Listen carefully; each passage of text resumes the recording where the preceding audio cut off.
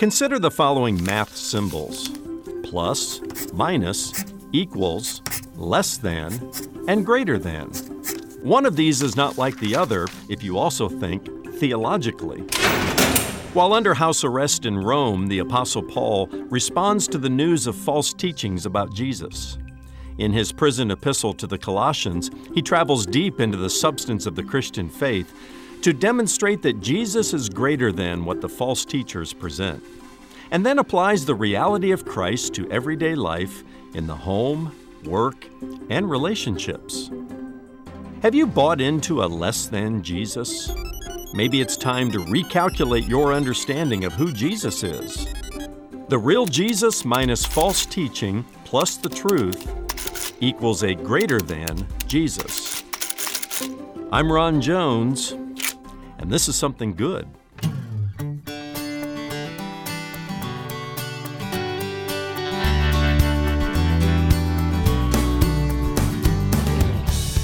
Hello and welcome to this Monday edition of Something Good with Dr. Ron Jones. My name is Brian. Thanks for stopping by. Well, some 2,000 years ago, false teaching had begun to creep into the church at Colossae. So the Apostle Paul wrote a letter to the Colossians to debunk those heretical ideas. What were those false teachings? And how does Paul's letter apply to us today? Answers come your way next as Ron continues his teaching series, Route 66, the ultimate road trip through the Bible. Stay right here or visit somethinggoodradio.org to listen to the broadcast on demand on your schedule. That's somethinggoodradio.org. And while you're there, check out our digital library, where Ron uses his 30 years of Bible teaching ministry to answer some of your toughest questions. With today's Something Good Radio message, Colossians, Jesus is greater than. Here's Dr. Ron Jones.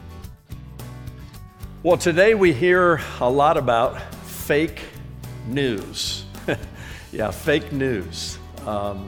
What exactly is that? Of course, it depends on who you ask. Penn State University defines fake news as, listen to this, sources that intentionally fabricate information, disseminate deceptive content, or grossly distort actual news reports, usually to advance a specific political perspective.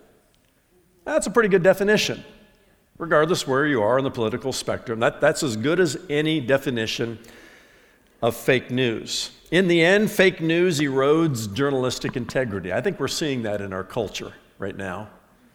It also undermines the important role that truth plays in a free society. And we need to be aware of that in our culture as well. However, a false Christ does more damage than fake news. Let me say that again, because that's fundamental to our study of the book of Colossians today. A false Christ is more damaging than fake news. A false Christ can lead people away from the truth faster than a CNN news cycle, and for a longer period of time, and with eternal consequences. Regarding the last days, Jesus warns, "See that no one leads you astray, for many will come in my name, saying, 'I am the Christ,' and they will lead many astray." He said that in Matthew 24. Now, prophetically, the last days began 2,000 years ago. Thus, it should not surprise us that false Christ, that is, fake news about Jesus, and attacks upon the real Jesus crept into the early church, which is why the Apostle Paul wrote this letter to the church at Colossae. Paul didn't plant this church. Tradition says that one of his understudies named Epaphras was in Ephesus with Paul. And Epaphras probably planted the church in Colossae, there in the Lycus Valley. But when Paul heard that a heresy, some fake news about Jesus and the nature of Christ threatened this mostly Gentile congregation, well, Paul, who was in prison, this is one of his prison epistles, he wrote some of the most soaring Christology that you'll find in any of his New Testament letters. Christology is our theology of Jesus Christ. And while the fake news, heresy, less than Jesus people were ripping up the church in Colossae with their fake news about Jesus, Paul soars rhetorically and soars theologically about Jesus Christ. It kind of reminds me of John in his gospel in John chapter 1 when John writes about the Logos. In the beginning was the Word, the Logos, and the Word was with God, and the Word was God. And the same was in the beginning with God, and the Word became flesh and dwelt among us. John is soaring rhetorically. He's soaring theologically. He's painting a picture of the exalted Christ. And the danger in Colossae and the danger for us today is that we end up with kind of a blurred vision of a less than Jesus because of some fake news that some liberal hack or heretic was spreading then or is spreading now about Jesus Christ. You answer that kind of fake news with a letter like Paul wrote to the Colossians. For example, Paul speaks in Colossians of Jesus Christ as the image of the invisible God. He calls him the creator, the sustainer of all things. He says this Jesus who is the Christ is the head of his body, the church, the fullness of God in bodily form, and the one who reconciles all things to himself in heaven and on earth. And I found that in just a few verses in chapter 1 where Paul's just getting warmed up. When William Barclay was studying the book of Colossians, he said, "It is not until the church is confronted with some dangerous heresy that she begins to realize the riches of orthodoxy." That's right, when you start to hear some fake news about Jesus that produces a less than Jesus, that's when you begin to appreciate the depth of the greater than Jesus and the orthodoxy of the Christian faith. And there is a threat in every generation to move away from that clear, Christological picture that we have of Jesus Christ coming from the pages of Scripture and especially from the book of Colossians. And so in Colossians, Paul travels deep into the substance of the Christian faith to demonstrate that Jesus is greater than what the false teachers were presenting. He does that in chapters 1 and 2, which is typical of Paul laying out his doctrine, his theology. He soars in chapters 1 and 2 to give us the clearest and most vivid picture of Jesus Christ, the greater than Jesus, not the less than Jesus. And then he applies the reality of Christ to everyday life, in the home, in the workplace, and in our relationships. Good theology and good Christian orthodoxy always has an implication on how we live. It's not just for the head, it's also for the heart, it's for the hands and the feet as we put it into practice. So this stop on the ultimate road trip through the Bible presents us with some of the most vivid pictures of Jesus, who is the Christ. It's only 4 chapters long. Let's work our way through each chapter. I give each chapter a theme, and chapter 1's theme is just the ascendancy of Christ. Paul again soars and ascends and takes us higher and higher to loftier and loftier places in our understanding of who Jesus is. He begins, though, with thanksgiving. He begins with a prayer for the Colossians. He thanks God for the fruit of the gospel in them, namely faith, hope, and love. If somebody were to look into your life as a follower of Jesus Christ, would they find more faith, more hope, more love today than 6 months ago or maybe 6 years ago? Then Paul prays for them in a manner that models for us how Christians should pray for one another. Paul is the great intercessor, praying for those to whom he is writing. For example, in chapter 1 and verse 9, he says, "From the day we heard, we have not ceased to pray for you, asking that you may be filled with the knowledge of his will in all spiritual wisdom and understanding, so as to walk in a manner worthy of the Lord, fully pleasing to him, bearing fruit in every good work and increasing in the knowledge of God." When was the last time you prayed for somebody like that? Or when was the last time somebody prayed for you like that? You say, "Oh, Pastor, I can't, find words like that." Use Paul's words. Every time you pray the word of God, you're praying in the will of God, so let Paul's words become your words on behalf of somebody else. Paul also reminds the Colossians that God delivered them from the domain of darkness and he placed them into the kingdom of his beloved Son. This is just verse 13, and you're beginning to sense how Paul begins to soar in his rhetoric and soar in his theology. Then we come to Colossians chapter 1, verses 15 to 23, and it contains some of the loftiest language about Jesus Christ found anywhere in the Bible. We read some of it earlier in the worship service, and boy, it's just layered and layered upon images and thoughts and challenging ideas about who this Jesus really is. Paul puts to rest in this section any notion that Jesus was less than who he claimed to be. Counteracting this less than heresy that was ripping through the Colossian church, we get the notion that Jesus is supreme. He is greater than anything we can imagine him to be. He is greater than what people often say of him today. Oh, he was a good teacher. He was a great moral leader. Hogwash. That's less than Jesus. That's Jesus on the lower shelf. It doesn't even come close to the soaring way that Paul speaks of Jesus as the image of the invisible God and so forth. He's certainly greater than what the false teachers in Colossae said he was, the fake news that they were spreading about him.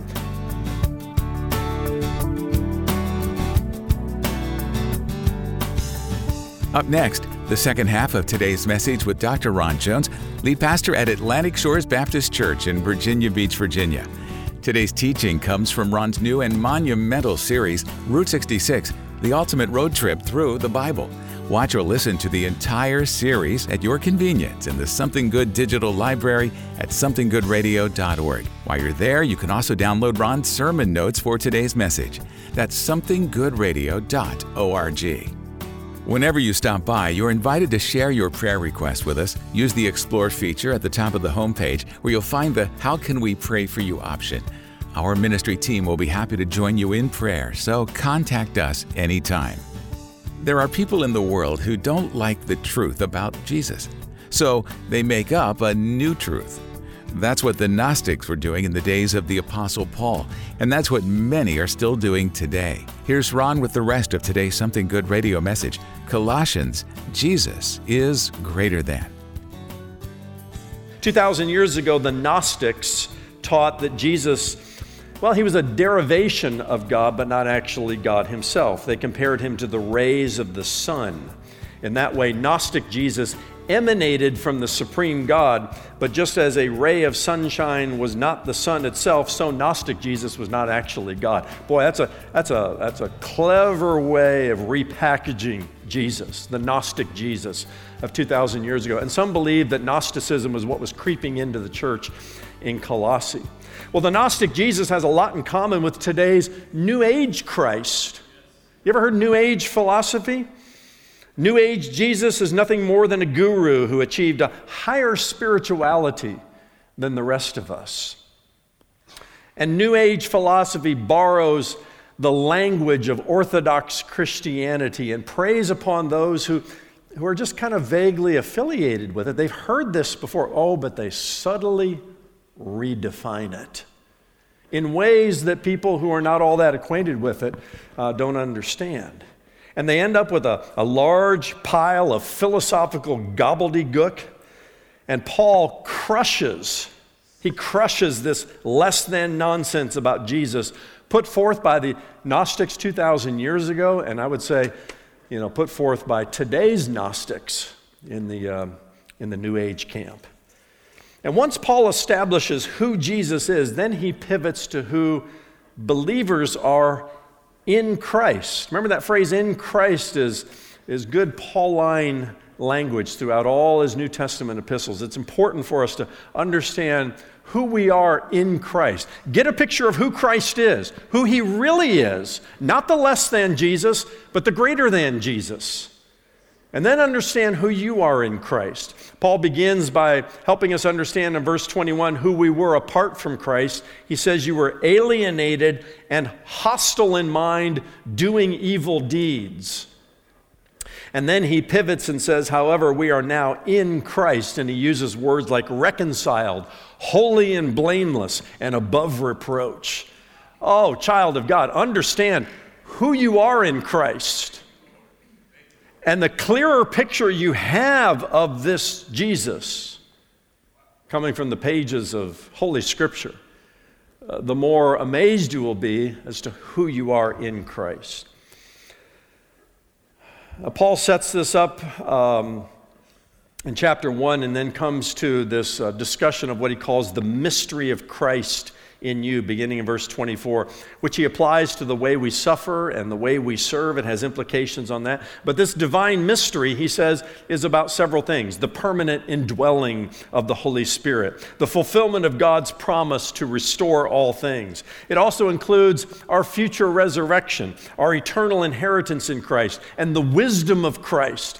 I mean, can you understand just how high and lofty Paul is soaring, helping us understand who Christ is, who we are in Christ, and what is the mystery of Christ in you. Don't ever let the New Agers redefine that. Call it something other than what it really is. Know the Scriptures well, and know the terminology well, and be able to define it biblically. Paul says Christ is the one we proclaim. Why? So that we may present everyone fully mature in Christ. Let me ask you, are you growing up to be more like Jesus? Are you maturing in Christ, or are you still a babe in Christ, in needing of spiritual milk and not spiritual meat? Well, Paul takes the Colossians and us to a high and lofty place there in chapter 1. Now, chapter 2, the theme is alive in Christ. And Paul begins to warm up the letter relationally by telling the Colossians, for I want you to know how great a struggle I have for you. And for those at Laodicea, which was a city just up the road, who probably got this letter as well. And for all who have not seen me face to face. As much as Paul soars rhetorically, he warms it up relationally here. And he encourages them to be knit together in love as a church family. Then he applies the mystery of Christ to their daily walk with Jesus. And he says these words: therefore, as you have received Christ Jesus the Lord, so walk in him, rooted and built up in him, and established in the faith, just as you were taught, abounding in thanksgiving. And after these warm greetings and some encouragement in their walk with Jesus, Paul returns to his concern about what threatens the church. And he says in chapter 2 and verse 8, see to it that no one takes you captive by philosophy and empty deceit according to human tradition, according to the elemental spirits of the world, and not according to Christ. That phrase, take you captive, it's the idea of kidnapping your thoughts. Did you know that somebody wants to kidnap your thoughts? If they can get your thoughts and get you thinking differently about the Christ who is revealed in Scriptures, then they can lead you astray with their fake news.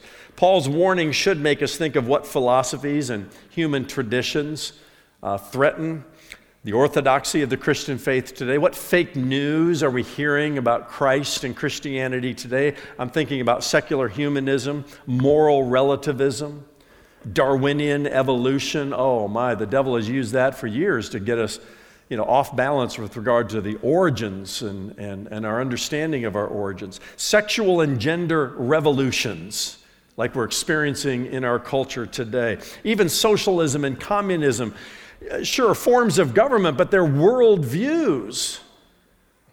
Socialism, government becomes the God. And communism, they just remove God altogether. It's an atheistic worldview and form of government. All of these are philosophies and worldviews and human traditions. Paul says, don't let anybody take you captive by these things. Know your Bible. Know the Christ of the Bible. Know it well, and you won't be kidnapped in your thoughts and in your worldviews. The deep roots of our faith protect us against the kidnapping of our thoughts. And Paul goes deeper here to include 5 realities that he expresses quite eloquently here. You need to write fast here. I only have time to summarize these, But he says here at the end of chapter 2 that believers are complete in Christ. That's verses 9 and 10. We're sanctified in Christ, verse 11. We are alive in Christ, not dead anymore in our trespasses and sins, which he said to the Ephesians, but alive in Christ. You've been raised in Christ. That's verses 12 and 13. Verses 13 and 14, acquitted in Christ. It's like a legal transaction has taken place, and your sins no longer condemn you, but you're acquitted in Christ. And then in verse 15, we're victorious in Christ. And then picking it up in verse 16 through 23, Paul argues that the real substance of our faith grows in community. A community that offers real conversations about real faith. He also suggests that the real substance of our faith is not found in rituals and rules, but in a real relationship with Jesus Christ, which is something that legalism and mysticism and asceticism, that's a lot of isms there, but he touches upon those. And he says that these isms, legalism and asceticism and mysticism, they cannot produce real substantive faith in Christ. They're shadows of the real thing. And then chapter 3 brings us to this theme, our new identity in Christ. And Paul makes a shift, really laying out his theology and his orthodox response to the fake news about Jesus, to now our identity in Christ and the implications of that. And it's important to know on the front end of this that the devil is an identity thief. Did you know that? Boy, he wants to get as much fake news out there about Christ and about you in Christ as he can.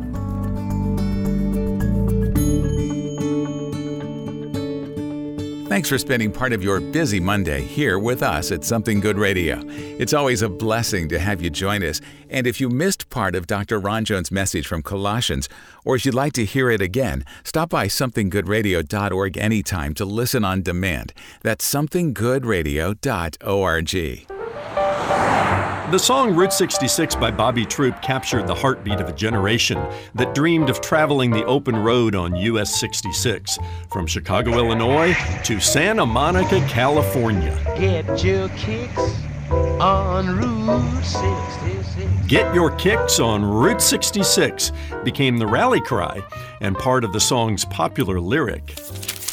If reading the 66 books of the Bible was like a Route 66 road trip across America, people might do more than casually flip through the best-selling book of all time. That idea captured my heart and inspired me to write a book called The Ultimate Road Trip Through the Bible, making the Bible's story accessible to a new generation of people. Get your kicks on the biblical Route 66. Join me on the ultimate road trip through the Bible. Ron's new book, The Ultimate Road Trip Through the Bible, is now available as a 2-volume set covering the 66 books of the Old and New Testaments. For a gift of $50 or more, request your copy of the set. When you order the print books, you will also get unlimited access to the Route 66 Digital Library, a $275 value. The digital library contains 66 video sermons, 66 audio messages, 66 downloadable sermon notes, and 8 ebooks. To order your copy of The Ultimate Road Trip Through the Bible, Volumes 1 and 2, through the Old and New Testaments, go to somethinggoodradio.org. That's somethinggoodradio.org. The Ultimate Road Trip Through the Bible makes a great addition to any home library.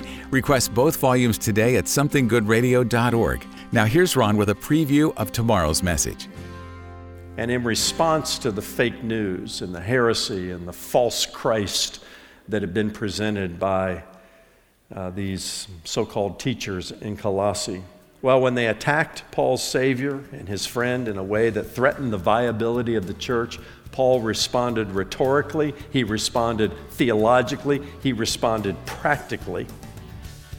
And he reminds us that a clear view of Jesus Christ is always the right response to fake news about Jesus, to heresy. That's next time when Dr. Ron Jones shares part 2 of his message, Colossians, Jesus is greater than. Join us then for Something Good. For Ron and all of us here at Something Good Radio, I'm Brian Davis. Thanks for listening.